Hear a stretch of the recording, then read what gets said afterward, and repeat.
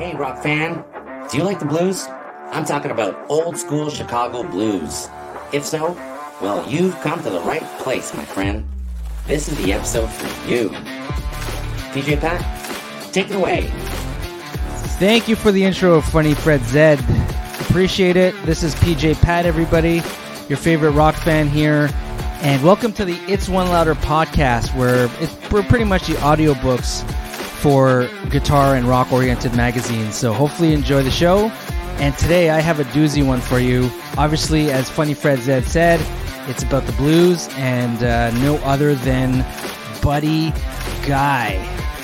What a legend himself. Look at that. So this article specifically is coming from the Guitar Legends magazine. The 30 Greatest Classic Rock Guitar Heroes. The world's greatest guitarists interviewed and profile. Special collector's edition. So I've also interviewed Billy Gibbons off of this magazine. I'll put the link up there. And he has a beautiful story about Stevie Ray Vaughan, so I encourage you to check out that episode. But for today, let's hone in on Buddy Guy, the man himself. Okay, let's get right into it. Buddy Guy, the blues great who influenced Hendrix, Clapton, Page, and SRV, which means Stevie Ray Vaughan, talks about his own early years and the players that shaped his world. All right, reprinted from Guitarist, April 2008. Look at this great picture right here. Love that polka dot white Strat there. I believe he also has a black Strat with yellow polka dots. So for those of you who know, let me know in the comments. And I just realized his guitar strap has polka dots on it. Very cool. Keeping that look alive. Yeah. Look at him. Really classy. First question. Throughout your career, you must have either played with or watched all the blues greats. Looking back now, who do you feel made the most lasting impressions on you? Buddy Guy replies, I was born and raised out in the country, but my dad bought a phonograph, and because of that, I got to hear T-Bone Walker, Lightning Hopkins, and B.B. King when I was still quite young. Then along came this record by Guitar Slim called The Things That I Used to Do, which had this quite different guitar sound. To be honest, at first I didn't like it. BB bent the strings, but this guy was just playing all the notes straight. I went up to see him. The crowd was standing there and the band was playing, but although you could hear his guitar, you just didn't know where it was coming from. Just when I was asking myself if I was being fooled, Slim gets carried into the crowd on this guy's shoulder, just like a baby playing his guitar. He had on a red suit, and his hair dyed the same color, and just looked incredible. From that moment on, I decided that as much as I could, I'd try to sound like T-Bone or BB, but this guy was a showman, and that's what I wanted to be. So was B.B. King the main influence on your guitar playing?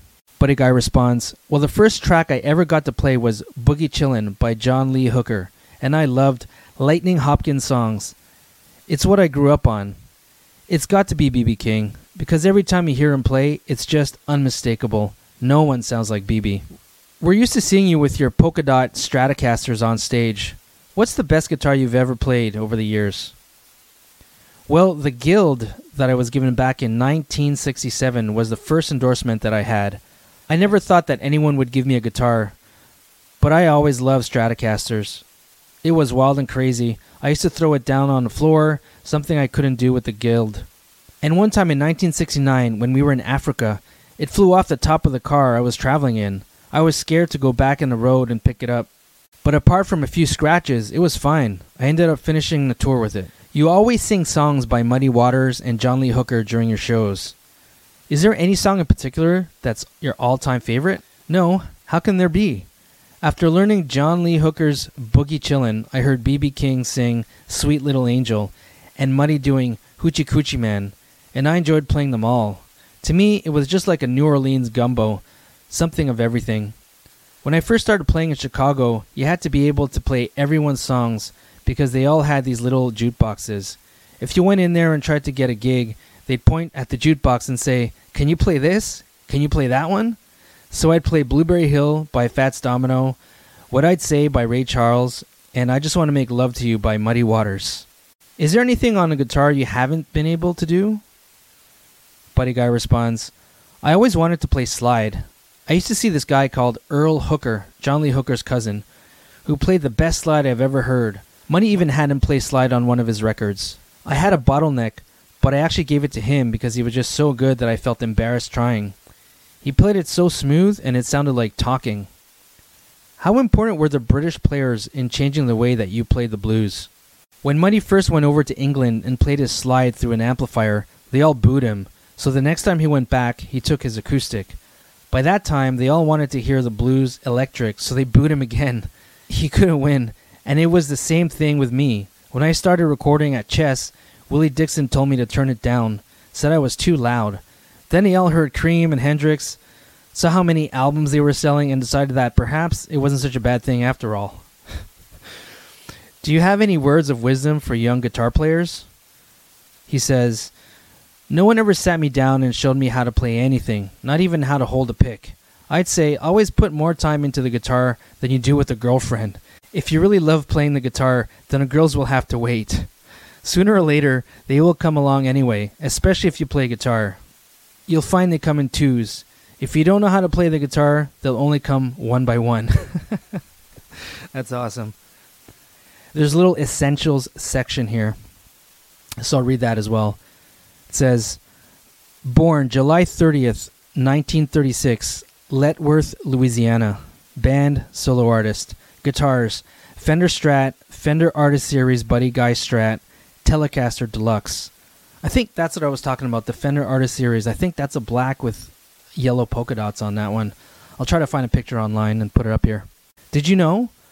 Guy's fiery playing and wild showmanship, including picking his guitar strings with his teeth, influenced Jimi Hendrix, among other rock star greats. Wow. Did not know that. Very cool. Maybe Buddy Guy was one of the originals. Who knew? Who knew? Selected albums. Damn Right, I've Got the Blues. The Complete Chess Studio Sessions.